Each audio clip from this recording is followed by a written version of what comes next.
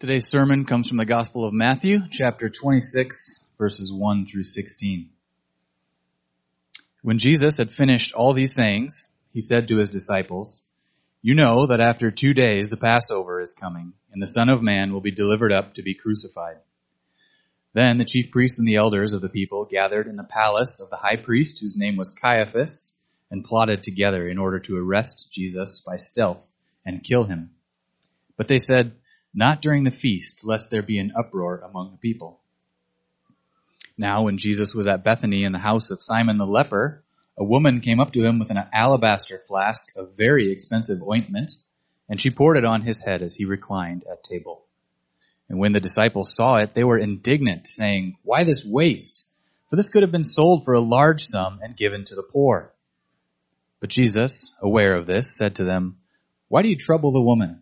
For she has done a beautiful thing to me. For you always have the poor with you, but you will not always have me. In pouring this ointment on my body, she has done it to prepare me for burial. Truly I say to you, wherever this gospel is proclaimed in the whole world, what she has done will also be told in memory of her." Then one of the 12, whose name was Judas Iscariot, went to the chief priests and said, "What will you give me if I deliver him over to you?" And they paid him 30 pieces of silver. And from that moment, he sought an opportunity to betray him. This is the word of the Lord.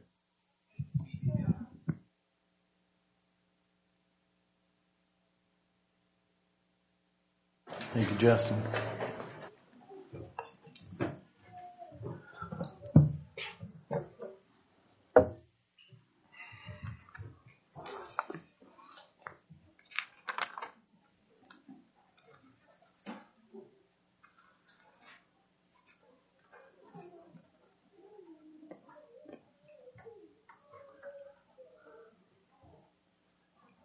Let's go ahead and pray.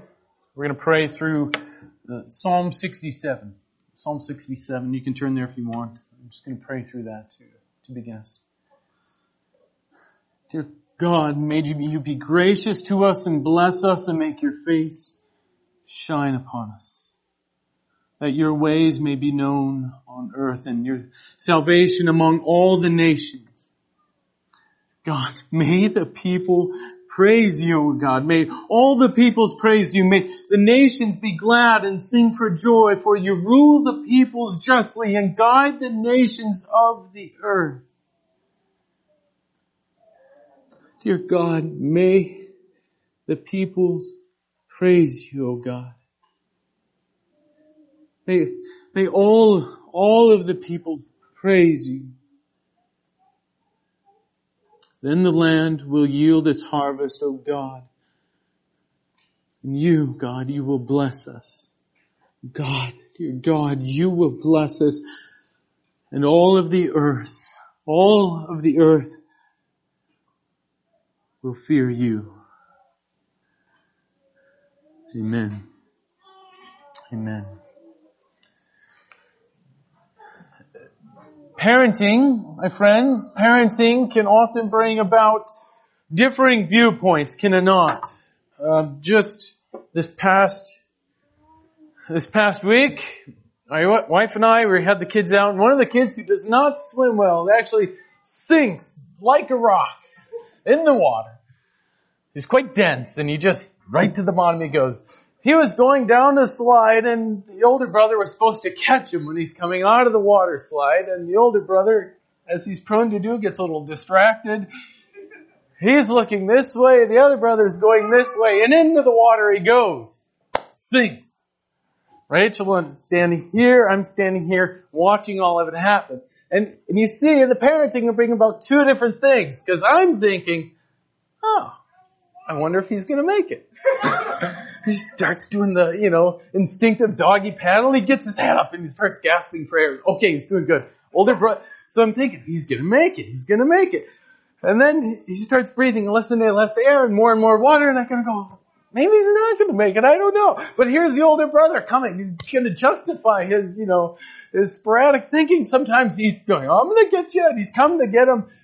Meanwhile, Rachel's not thinking the same thoughts that I'm thinking. Rachel's going, oh no, concern for this one who's sinking, but swimming, making his way. And then it turns to a little bit of indignation towards this derelict husband who's just sitting there, seemingly doing nothing. So this same event is going, he's fine, right? I had to go in there. I got my swim trunks wet, which I was hoping not to do, but they got him wet. I got him out and he was fine. But the same event, two people watching the same thing going on, having completely different thoughts going on, different reactions, right? I'm thinking, I wonder if he's going to he'll be fine. He's going to be fine. Mama's thinking, oh, my sweet boy, he's under the water. Same event, two different reactions, right? Same thing that we see in our text here, my friends. We see Christ is proclaiming that he's going to be crucified. And you see two reactions going on. One you see of Mary, and she adorns Christ and anoints Christ with all that she has. And then there's other reaction of Judas, and he rises up in anger.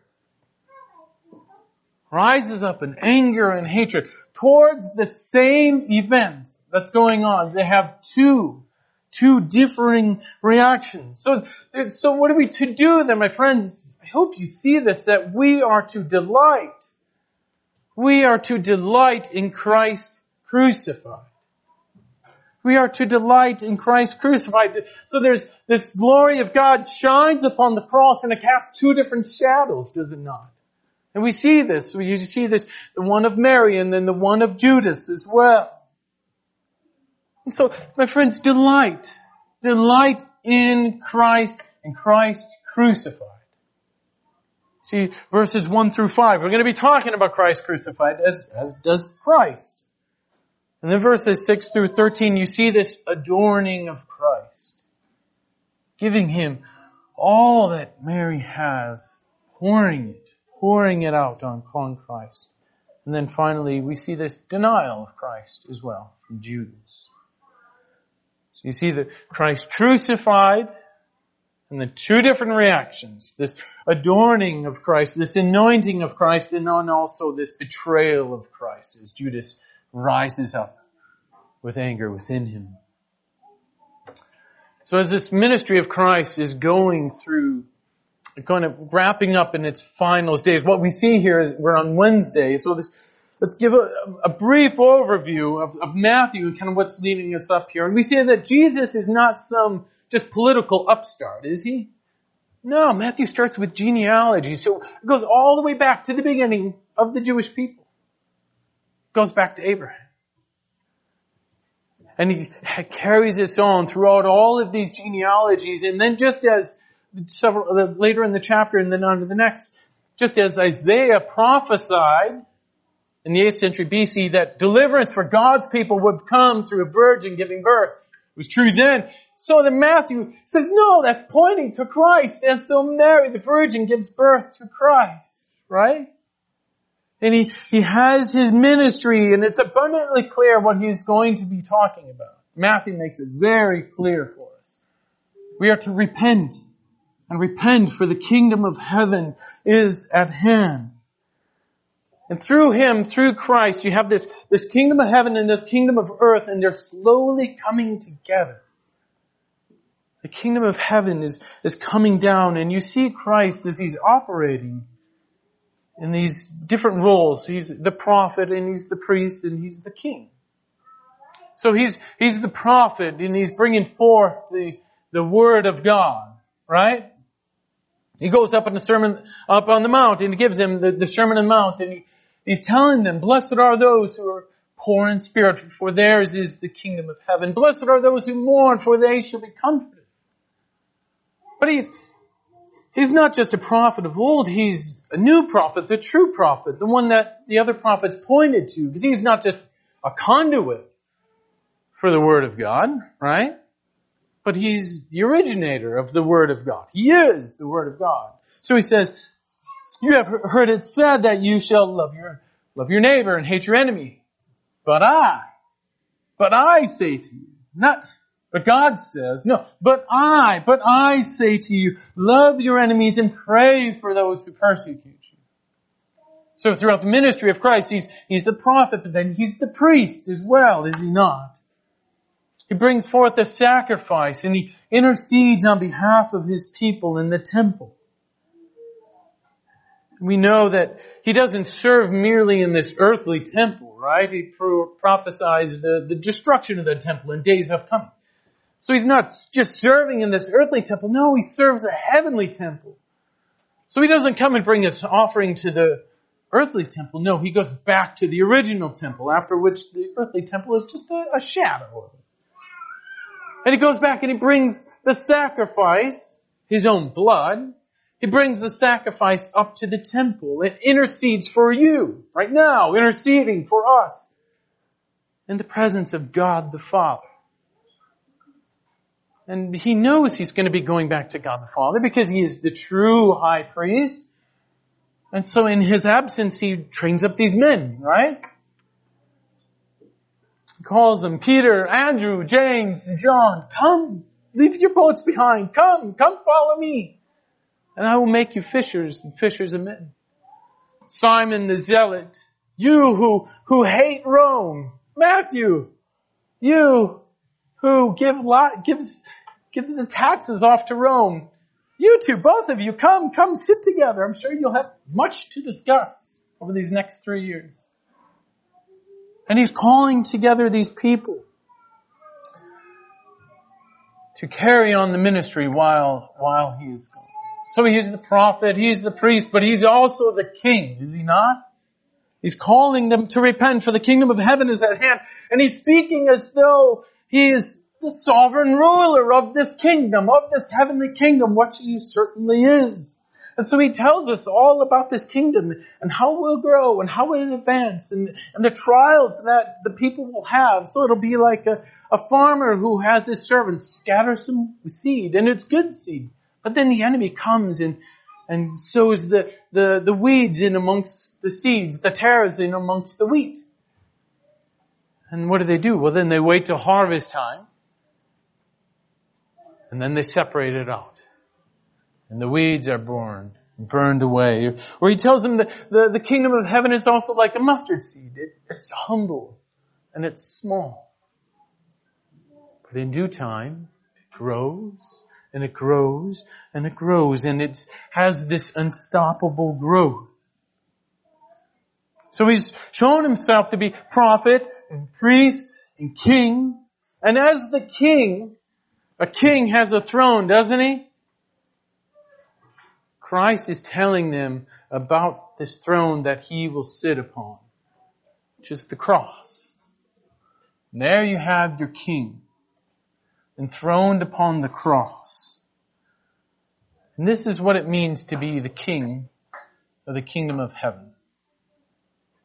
So when all of that in mind is when he brings forth these words here. Let's read verses 1 through 5. When Jesus had finished all these things, He said to His disciples, You know that after 2 days the Passover is coming, that the Son of Man will be delivered up, to be crucified. Then the chief priest and the elders of the people gathered in the palace of the high priest. Not the humble abode, not the house, the palace of the high priest. Off topic here, but in would it be the southwest part of Jerusalem. All of the upscale homes is where they were. Herod had his palace up in the northwest part of town. But in the southwest part of town is upscale homes, and they were all people of the priestly class. So when they said palace, they meant palace. They gathered together in the palace of the high priest, whose name was Caiaphas, and plotted together in order to arrest Jesus by stealth and to kill Him. But they said, not during the feast, lest there be an uproar among the people. So Christ is previously spent 2 chapters, 24 and 25, telling the people again. Kevin and Adam, we were preaching on this. Be ready. Be prepared. Be prepared for the coming judgment. So then we see here Christ is Himself He is prepared, and then He's also being prepared, as we see with Mary at Bethany, for the coming judgment of God. And He tells them, you know that after 2 days the Passover is coming, and the Son of Man will be delivered up to be crucified. And Christ is here, what He's doing is tying together the crucifixion and this Passover, right? He's tying them together, seaming them together. So the Passover without the crucifixion, well, it's unfulfilled. Right? And Jews today, they see it and it's unfulfilled. So the Passover without the crucifixion is unfulfilled, but the crucifixion without the Passover, well, it has no context. It just comes out of nowhere then. So this is the pattern of, when you think of it in terms of Passover, this is the pattern that God has woven throughout all of Scripture. It's not just Christ started talking about crucifixion. No, this has been the pattern throughout all of Scripture of God delivering His people through judgment. You see, the deliverance of the people of God through judgment. So after the blessings of Abraham and his promises, go down to the next section is Abraham going down to Egypt because there is a famine. So famine is driving Abraham down to Egypt. And they are somewhat oppressed, I guess. Well, Sarah is, because Abraham lies and says, no, it's not my wife, it's actually my sister. And so that God delivers them through plagues. He sends plagues upon the Egyptians. It's very brief. You might probably have missed it.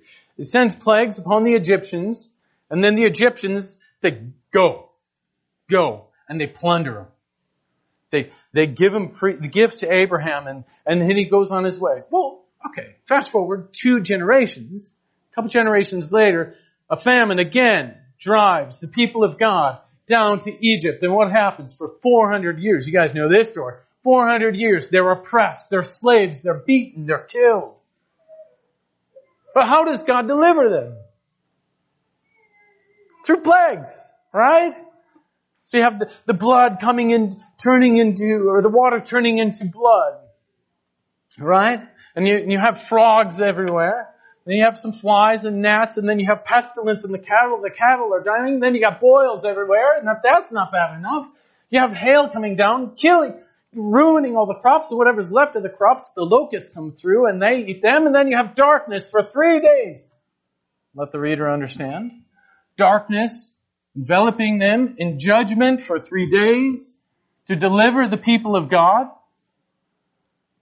And then you have the killing of the firstborn son, of the beloved firstborn son. Again, he who has ears, let him hear.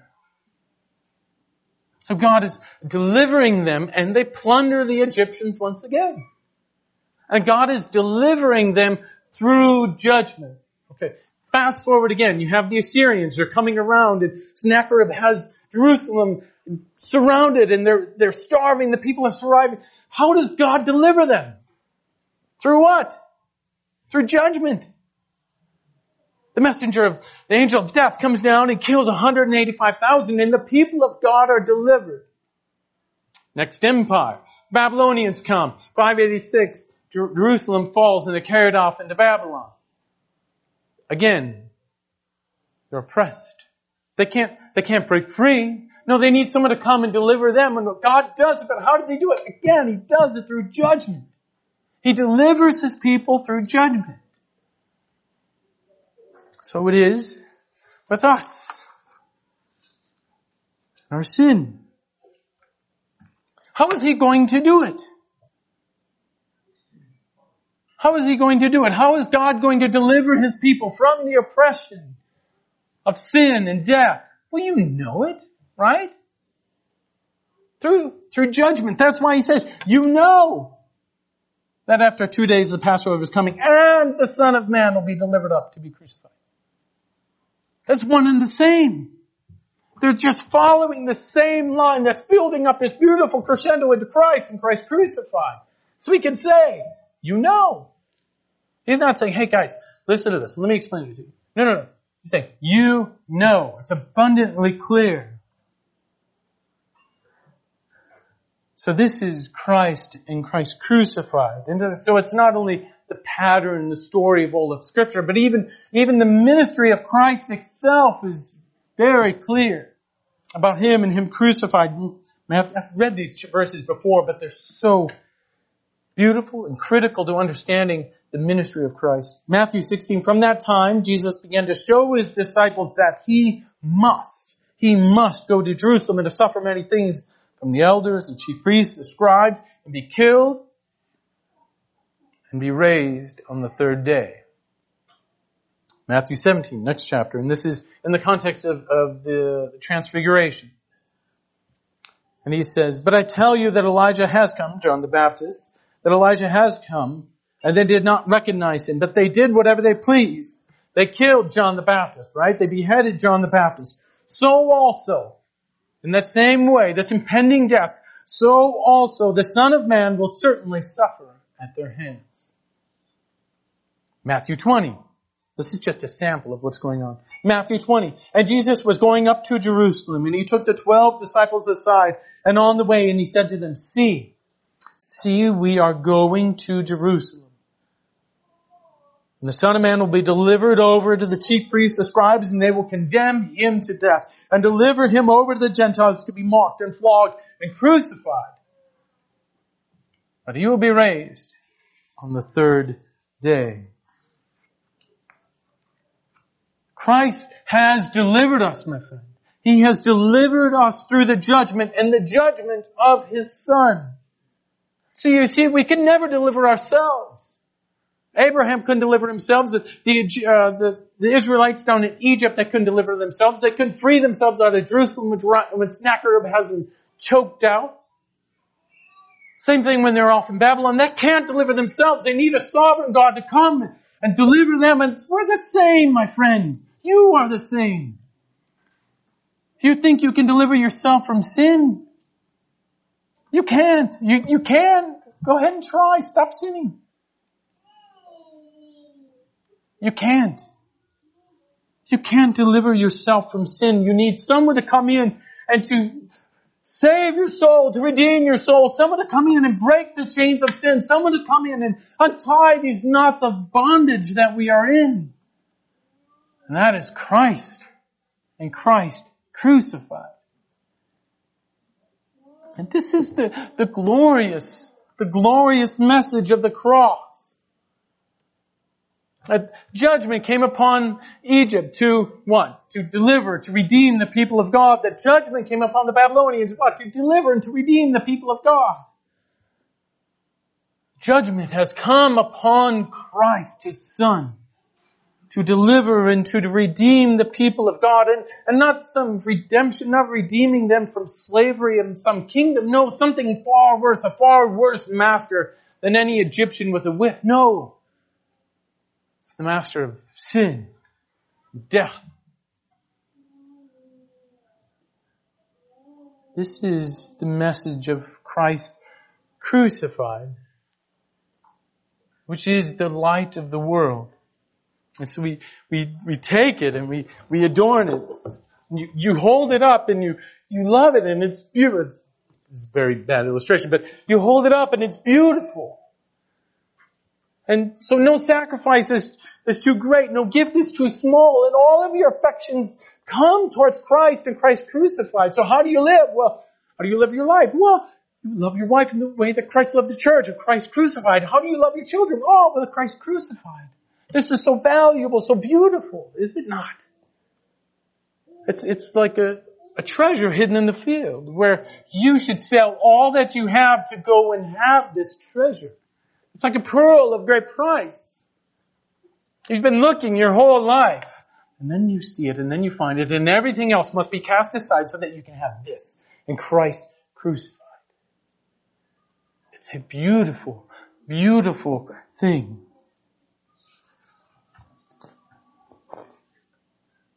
That's why we see in verse 13 here, in verse 13, that this gospel is proclaimed in the whole world. And thus men and women go out because it's so beautiful to them. It's Christ crucified. It's all of your life. So the gospel goes out into all of the world. Because you've been so transformed, you can't help. You're like a horse. And if you've watched the Kentucky Derby recently or the Belmont, it's the horse in the starting gate. They just can't. They can't hold them back. You need a metal gate in front of them. They're bred to run. Same thing with you guys, my friend. When God changes your heart and gives you such an affection, you cannot help but to go and to share the gospel and to go forth. A good example of this is Paul, of course. He says, I'm not ashamed of the gospel, for it is the power of God unto salvation for everyone who believes. Sure, to the Greek, or to the Jew first and then the Greek. For in it the righteousness of God is being revealed from faith to faith. As it is written, the righteous shall live by faith. As such, the gospel goes forth. Through faithful men, through faithful women, and through you being faithful. And you are the herald of this good news, are you not? Of Christ and Christ crucified. But before we go forth and proclaim this, we must first come to terms with it ourselves. See, remember, the glory of God comes and shines upon this cross, and it gives us two different shadows. One of Mary of Bethany, the other of Judas as well. And you must answer the question, which one are you? Which one are you? So let's go back to the text here, read verses 6 through 13. Now when Jesus was at Bethany in the house of Simon the leper, a woman came to him with an alabaster flask of very expensive ointment, and she poured it on his head as he reclined at the table. And when the disciples saw it, they were indignant, saying, why this waste? For it could have been sold for a large sum of money and given to the poor. But Jesus, aware of this, said to them, why do you trouble the woman? For she has done a beautiful thing to me. For you will always have the poor with you, but you will not always have me. And pouring this ointment on my body, she has done it to prepare me for burial. Truly, I say to you, wherever the gospel is proclaimed in the whole world, what she has done will be told in memory of her. And this again, it seemingly comes out of nowhere. He's just at a house and here comes this lady and anoints him. But you read the other gospel accounts and you see, so here's Mary, and who's her sister is Martha, right? And who's her brother? Lazarus. Exactly. So she has this oil, and perhaps it's because they're an exceedingly wealthy family, or perhaps she had the oil to anoint Lazarus, who's dead for 3 days. Again, let the reader understand, before he was raised. And she hears this, and you see this, there's both Mary and then the disciples, and we like to think, of course, I'm Mary, right? But no, it's quite obvious that they were not Mary, but the disciples. That's how we're wired. And so you see the disciples, and there with Alistair Begg makes a great point of this when he's preaching on the same text, but in Mark. He's saying, so here's the disciples, and you feed the 5,000. Christ feeds the 5,000, and they get in the ship, and they get in the boat, and they're going across the lake, and they're going, oh man, I am really, really hungry. And we don't have any bread. What are we going to do? Right? Or in Luke 9, when the Samaritan village refuses to repent, and they go, Lord, shall we call down fire from the heavens? Like, no, not today, right? Not today. Let's take a break. Or children, get away. Can't you see that he's ministering and he's very important? What's that? What's up with the little children? Yes, as I said, children, come close. There you go. Come closer. There he is, sitting right up there, right on his left. Very good. That's us, right? But here's Mary coming. And Martha talks a lot, and Martha does a lot, but Mary, she weeps. She weeps a lot, and she takes this oil with a mixture of her sorrow and her faith and her devotion, and she She pours it out on him. She pours it out on his head. She pours it, we see in John, she pours it out on his feet and takes her hair and rubs it. And she has a clear understanding, I think.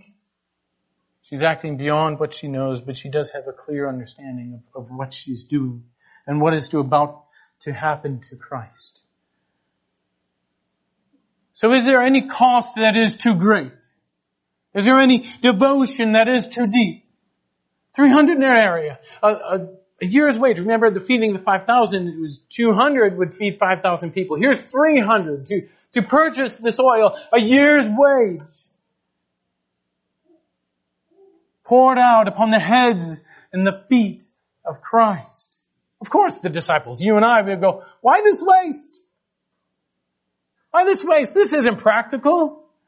But no, this devotion to her. She has this deep love of Christ that is coming, and it's not even a sacrifice. Because it's born out of love for Christ. So it's not, so she has to weigh it and go, should I do it or not? No, she doesn't care. That's to show her love towards Christ. And in doing so, what is she doing? She's anointing him. She's preparing him for burial, but she's anointing him as well. Remember, he's a prophet, the priest, but he's also the king. King David was anointed. Solomon was anointed. King Jehu to the north, he was anointed, right? And here is the King of all kings, and he is anointed. And just as David and Solomon and Jehu kill the enemies, destroy the enemies of their people, so here is Christ coming down and being anointed. And he destroys his enemy. But this is the kingdom of heaven, so how does he do it? Through death. He does it through his death. Remember, Christ crucified. So only in this kingdom of heaven, only in the kingdom of heaven could Christ be anointed as king and be anointed for his death in the same act. So when you're hearing of this Christ crucified as Mary did, what's your response? What's your response to all of this? Is your salvation so sweet? Is it so tender that nothing else matters but Christ and Christ crucified? Is that what's stirring in your heart right now? I hope, I pray, that when you see this audacious act, that is foolish, it's foolishness to the world, I hope you see it. And you desire the same opportunity to do the same thing. But again, the glory of God shines in the cross and makes two shadows, and we see Mary in her delight to anoint and to adorn Christ with all that she has. Even though the world, everybody else is saying it's foolishness, why this waste? Here is Judas rising up with hatred and inner turmoil. Let's read verses 14 through 16. Then one of the 12, whose name was Judas Iscariot, went to the chief priest and said, "What will you give me? What will you give me if I deliver him over to you?" And they paid him 30 pieces of silver. And from that moment, he sought an opportunity to betray him. And here's Judas. He's seen everything else that everybody else has seen. He's heard everything else that everybody else has heard. And there's this darkness growing within him. And he's coming to this deciding point. This darkness it's as though it's a pit, and he's just walking around it, and there's sheer cliffs, and he's not holding on, he's just walking, and he's not tethered down by the grace of God. And this deciding moment comes, and he jumps, and into the pit he falls. As one of the commentators writes, out of the same open door that he pushed Christ out, Satan enters in. So he goes to the chief priest, and they offer him money. Where would they have gotten it? Well, probably from the storehouse of money they have to buy what? Sacrifices. So they take money that is to be used to buy sacrifices, unknowingly buy the true sacrifice. And how much? 30 pieces of silver. Well, that's how much a slave costs. So they buy a sacrifice and they buy a slave of one Christ who came and emptied himself, taking the form of a what? Of a slave. Right? Christ has come. And you see these two different reactions, right? And there's no middle ground, my friend. There's no degree in between them. It's this or this. There's nothing in between. Either you have this reaction, Mary or of Judas. Either you love Christ and adore Him for what He has done, or you hate it. Because you will not be told that you need to repent and that you cannot save yourself. There are only two options. There are the sheep and the goats that Adam was preaching on last week, and use this as an opportunity to delight in Christ, or use it as an opportunity to betray Christ. Which one will it be, my friend? Which one will it be? Whereas you have Mary who's joyfully giving a year's wage to adorn Christ, or you have Judas asking, what will you give me? Mary wants to give more. Judas wants to receive all that he can. And all of them, just like you, are standing under the judgment of the cross. And for some, it's the saving judgment as the judgment fell upon Christ. And for others, the righteous judgment of God will come down, and it won't come down upon Christ, it will come down upon them.